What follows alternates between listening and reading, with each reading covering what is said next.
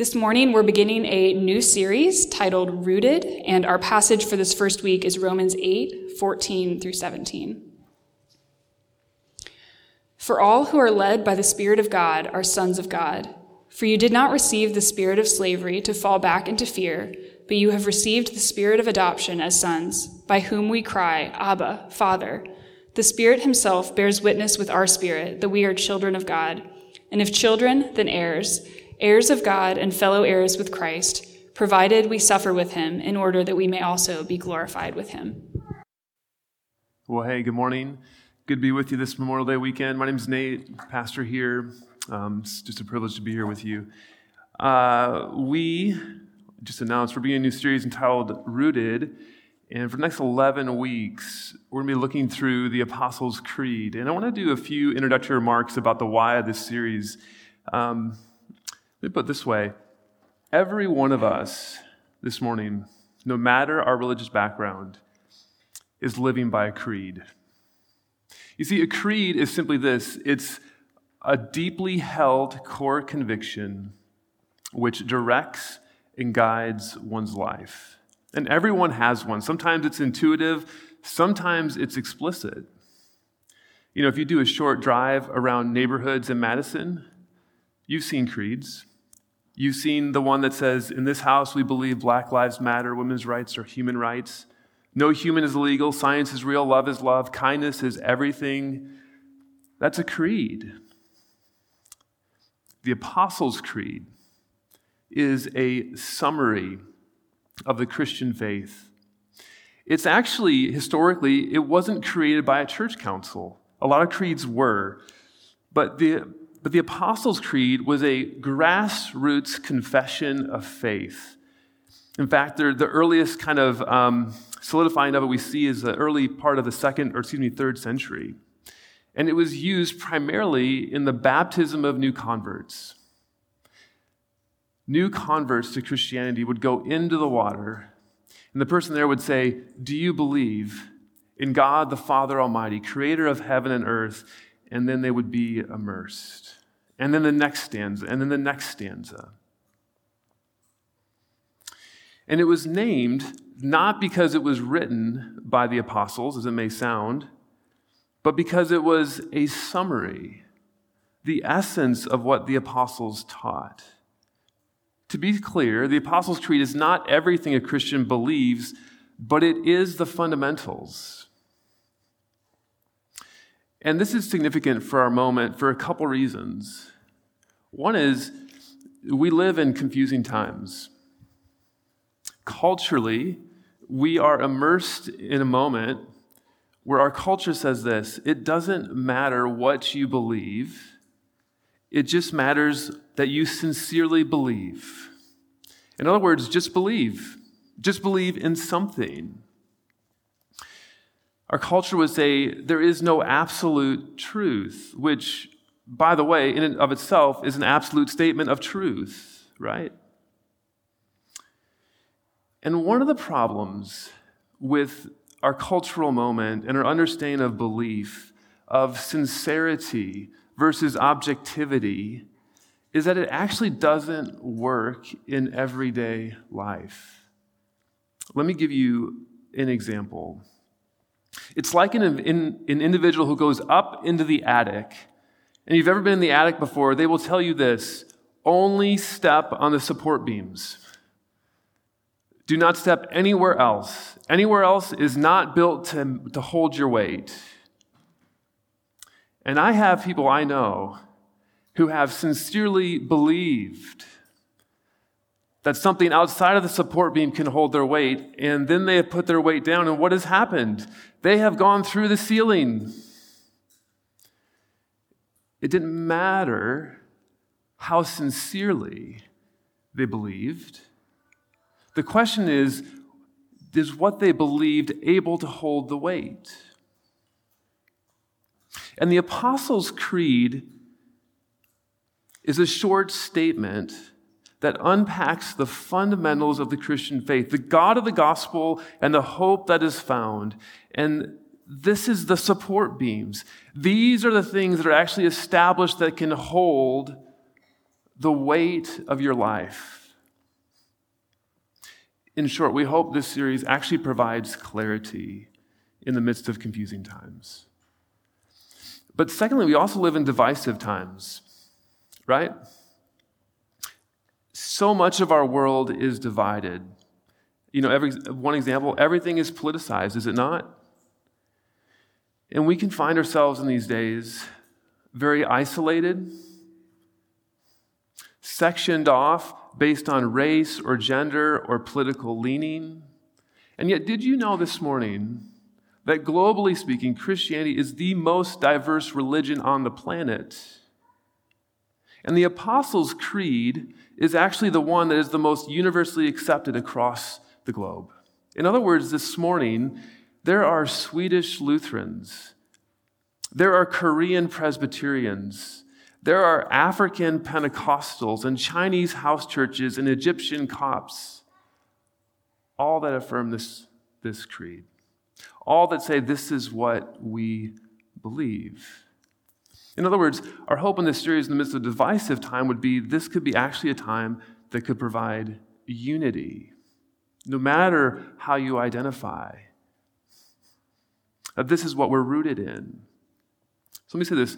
Whether this morning you're exploring the Christian faith, whether you're new to the Christian faith, or you've been a Christian for most of your life, our hope in this series is that you would be rooted, you'd be grounded and established in the fundamentals and grow from there. So let me pray, and we'll step into the first stanza. Father, this morning, would you provide clarity? Would you help us to go in this series and help us to grow into maturity? Lord, in the midst of divisive times, would you provide unity?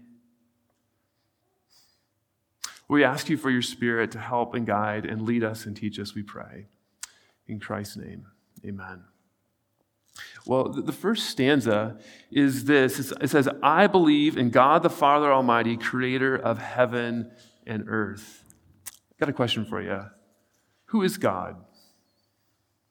Who is God?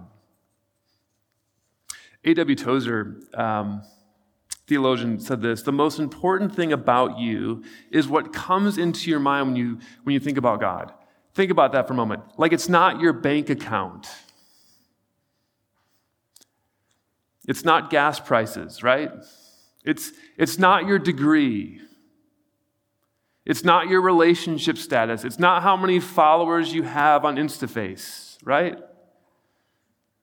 The most important thing about you and me is this question. How do you answer it? Who is God? And many people today believe in God. But the question is, who? Oftentimes, he's a distant deity that got things going, has kind of let things spin out of control. Maybe he's on vacation. Maybe he's unable to do anything. Maybe he just doesn't really care. For some, God is unknowable. But the creed opens, and it says the first answer to who God is this, that God is a father. And that doesn't relate to nature or substance. In other words, it doesn't mean that God wears sandals with socks and on days off he sports a Packers shirt. That was a joke, please. Okay, you're with me. The title of father doesn't mean, it doesn't relate to what he does. It's not as if he's a T-ball team coach and therefore he's a father. That's not what it says. The title father has everything to do with how we relate to God. Everything in terms of how we relate to God. It's the nature of our relationship to God. And so the creed opens, and here's the thesis. Here's what it's proposing, that you and I can know and relate to the God of Scripture as a father.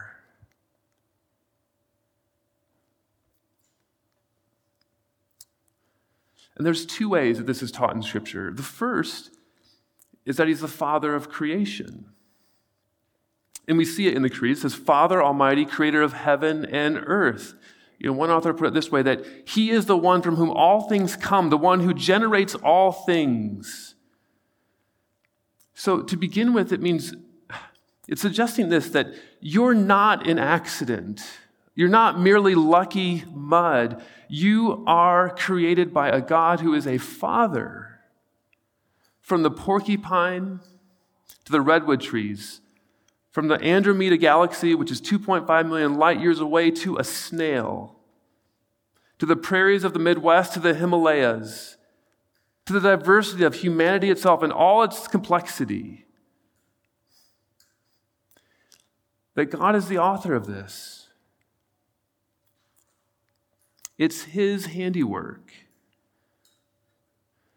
And therefore, this teaches that he is the source of all, and therefore it means we are not, as one poet, William Henley, put it, the master of our own fates and the captain of our own souls. We are dependent. We're not independent. We're dependent. And because he's the creator, we actually owe him everything. We owe him everything. But there's a second piece to this that's remarkable. And this relates to Jesus, the Son of God, the eternal Son. We'll be focused on that next week in the second stanza.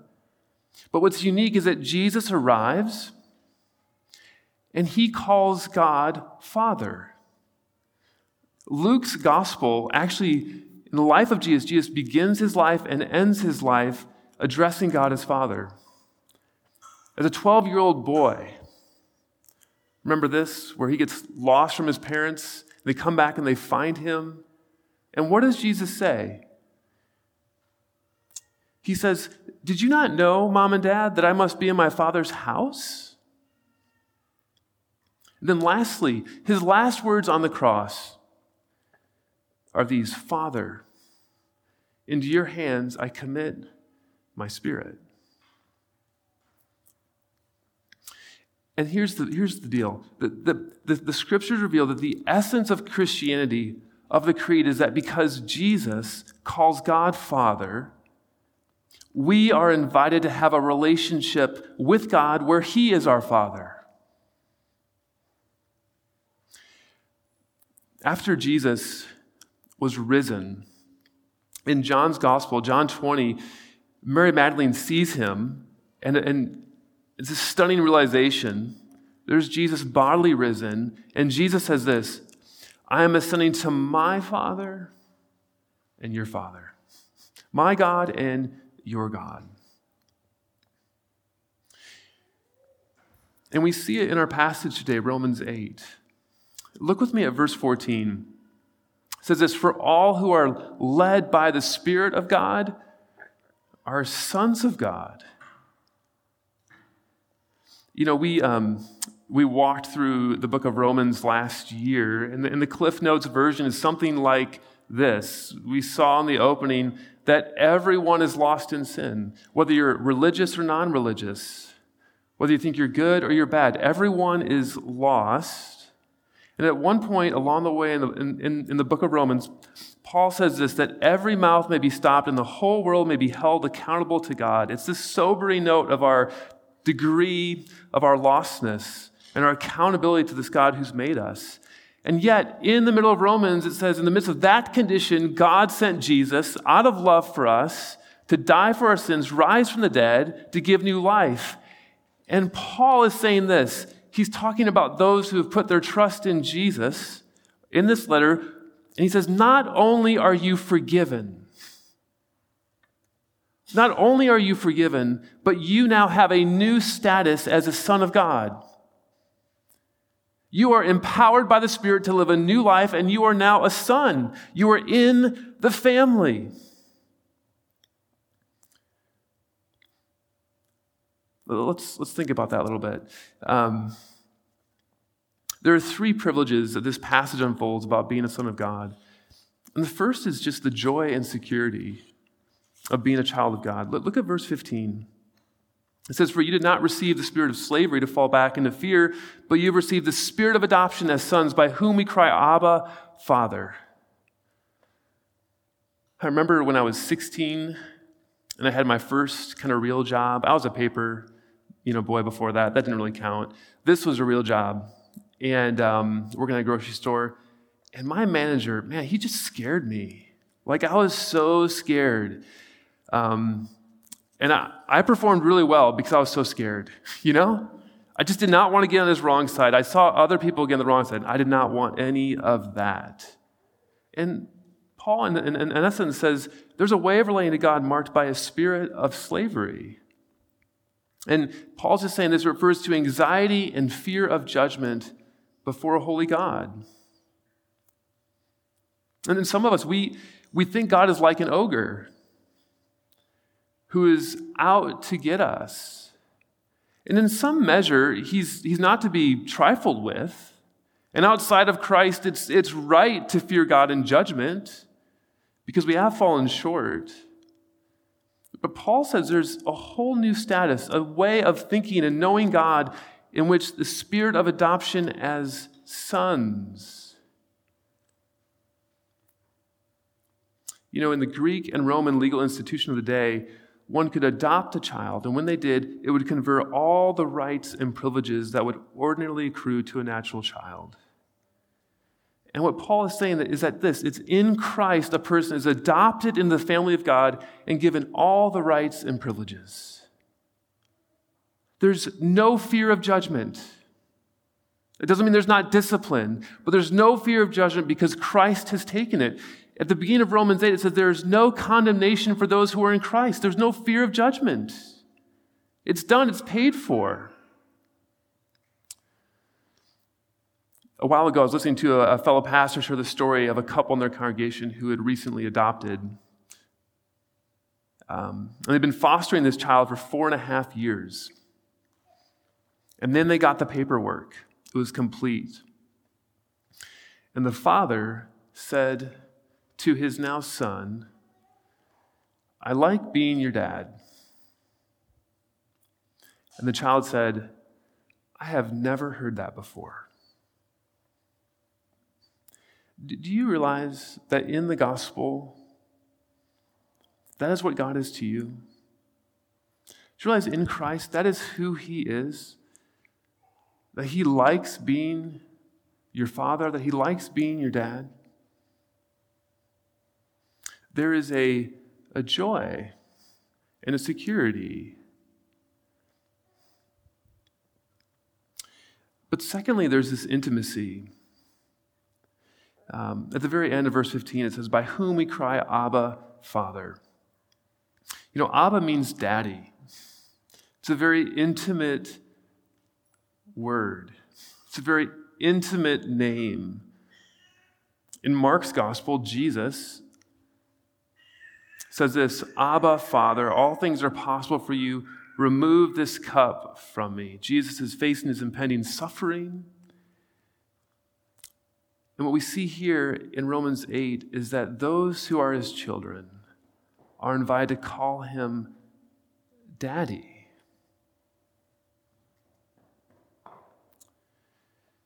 Let's think about what this means a little bit, because there's a section in J.I. Packer's book, Knowing God, and he talks about how, like in the Old Testament, right, there's a sense in which there's this fear of the Lord, which is a good thing.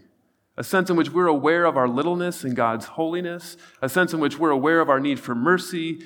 But there's really a sense in which, don't get too close. And what happens in the New Testament as Jesus arrives, inaugurates, and moves his kingdom into this world, what happens on the other side of that is that all of a sudden there's this boldness and confidence with which we can approach him, always being sure of his fatherly concern and care. When we moved here in 2010, I was working part-time at Starbucks on State Street, and our kids at the time were like 5, 3, and 1. And sometimes Amanda would drive down with our kids and visit me at State Street Starbucks. And one time they came, and it was one of those things where you're down there, it's in between classes, it's a zoo, and the line is to the door. There wasn't the whole order app ahead things. People had to wait in line. Remember those days? And all of a sudden, I'm at the register, the line's out to the door, and all of a sudden I hear from my 3-year-old son, "Dad!" over all, and everybody's just looking like, who is this kid addressing? And they're all a bunch of college students, but I know my son's voice, right? And guess what? At that point, I forgot what even was happening. Like the order, I forget what you just said. Grande latte, I'll get it later. Because, right, my laser focused eyes were just like, I know my son. He has access to me. There's something like that, right? With having God as your father and being his child. But thirdly, there's a sense in which the child of God is this future hope. Look at verse 17. And if children, then heirs, heirs of God and fellow heirs with Christ, provided we suffer with him in order that we may also be glorified in him. This passage closes, and it says this privilege of being a child of God extends not just in this age, but the age to come. That language of heir, it's talking about the privilege of adoption, the future hope, this new creation that's coming. No more sin, no more death. This is your inheritance. And yet, right, there's this reminder in this passage that this path to glory is still marked by suffering.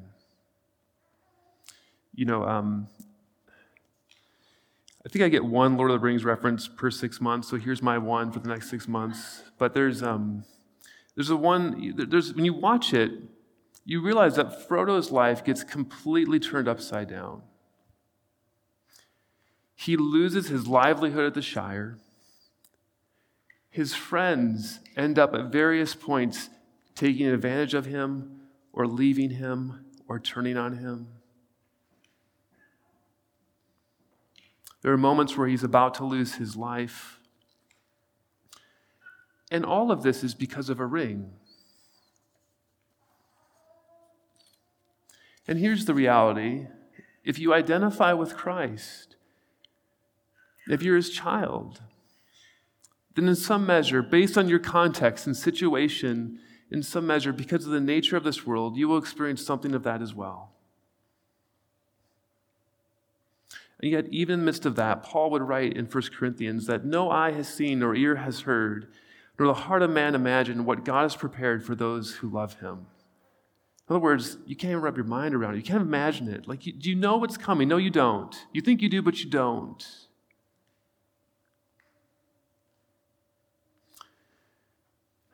The creed opens with a statement, I believe, and invites us to root our lives and relate to God as our Father. So let me just ask you this morning, if you're not a Christian, what if you could know and relate to God as your Father? What if that were true?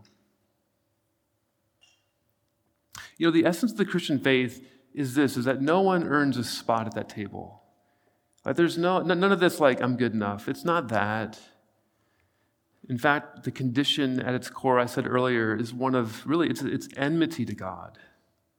But that's the stark nature of the gospel, that God, in his grace and mercy and his love, comes after you in the person and work of Jesus, not only to forgive you, but to give you a seat at the table, to know him as Father. In John 1, it says this, "For to all who received him, to those who believed in his name, he gave the right to become children of God." Let me just ask you this morning, if you're not a Christian, what is holding you back from that gift, if anything? Do you know it's simply faith? It's trust. That's how you enter in. It's reliance. If you're a Christian this morning, let me ask you again, who is your God? J.I. Packer writes this. He says this, "If you want to judge how well a person understands Christianity, find out how much he makes of the thought of being God's child and having God as his Father." For some of you this morning, that's particularly challenging because you didn't maybe even have a dad growing up. Or maybe the one you had was a pretty poor example. But let me say this, even the best fathers, like my dad, great father, they are only a 3-watt bulb compared to the sun's radiance. Do you get that? And it means whether for good or ill, for an example we have, we should look to the Scripture to see who God is toward us as a father. And Packer goes on to say this, he's the perfect parent. He's faithful in love, generous and thoughtful, interested, check this, in all we do, respecting our individuality, skillful in training us, wise in guidance, and always available. Perhaps some of you this morning, you're a Christian, but you've been going some other directions. You've been making different choices. You feel distant from him. And maybe this morning you would wonder, you'd say, maybe he's just done with me, you know? Listen, as a parent, I can just tell you this. When your kids are making choices that are not what you desire, yeah, you're frustrated. But let me tell you also, it actually moves your heart even more. Like you almost ignore your other kids that are doing fine. Do you know what I mean? Because you are so in tune. You so want what is best for them. You know, is it any wonder, and this is for non-Christians, Christian as well, is it any wonder that Jesus, with the parable of the prodigal son, when he likens who God is to a father who is looking for his son to return, and when he sees his son returning, doesn't care who's watching, but runs to meet him? Do you not see his heart?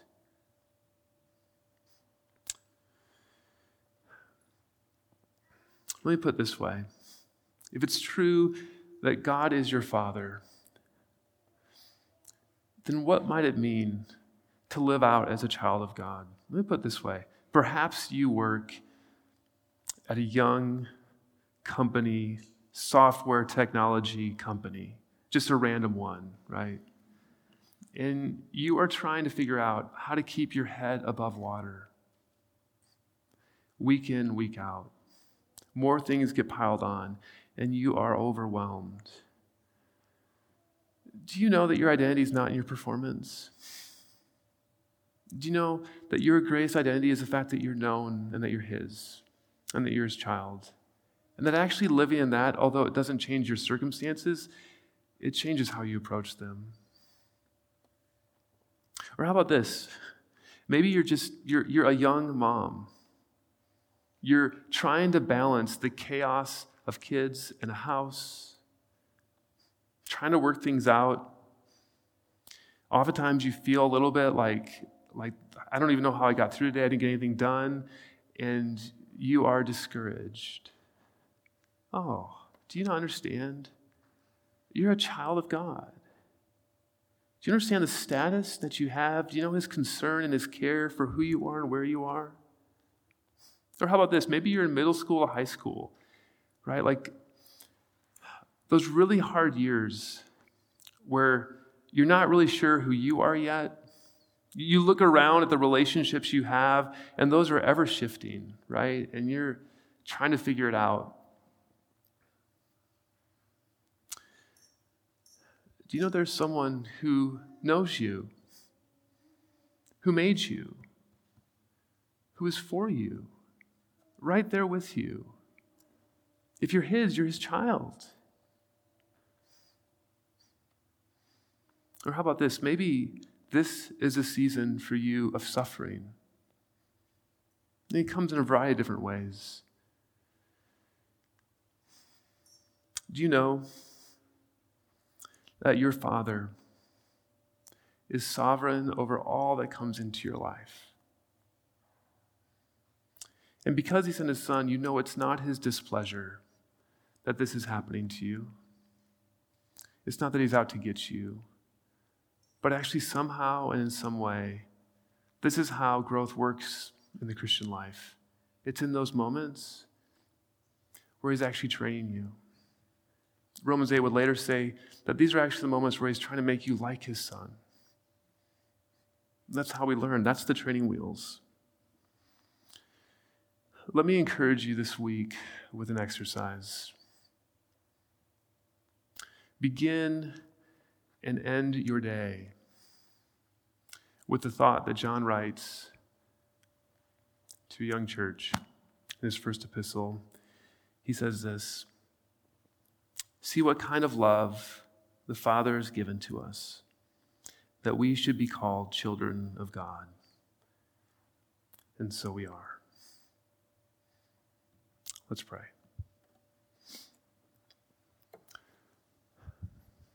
Father, we're grateful this morning that you know us, that you love us. The challenges we face, the concerns we face, you're not ignorant to them.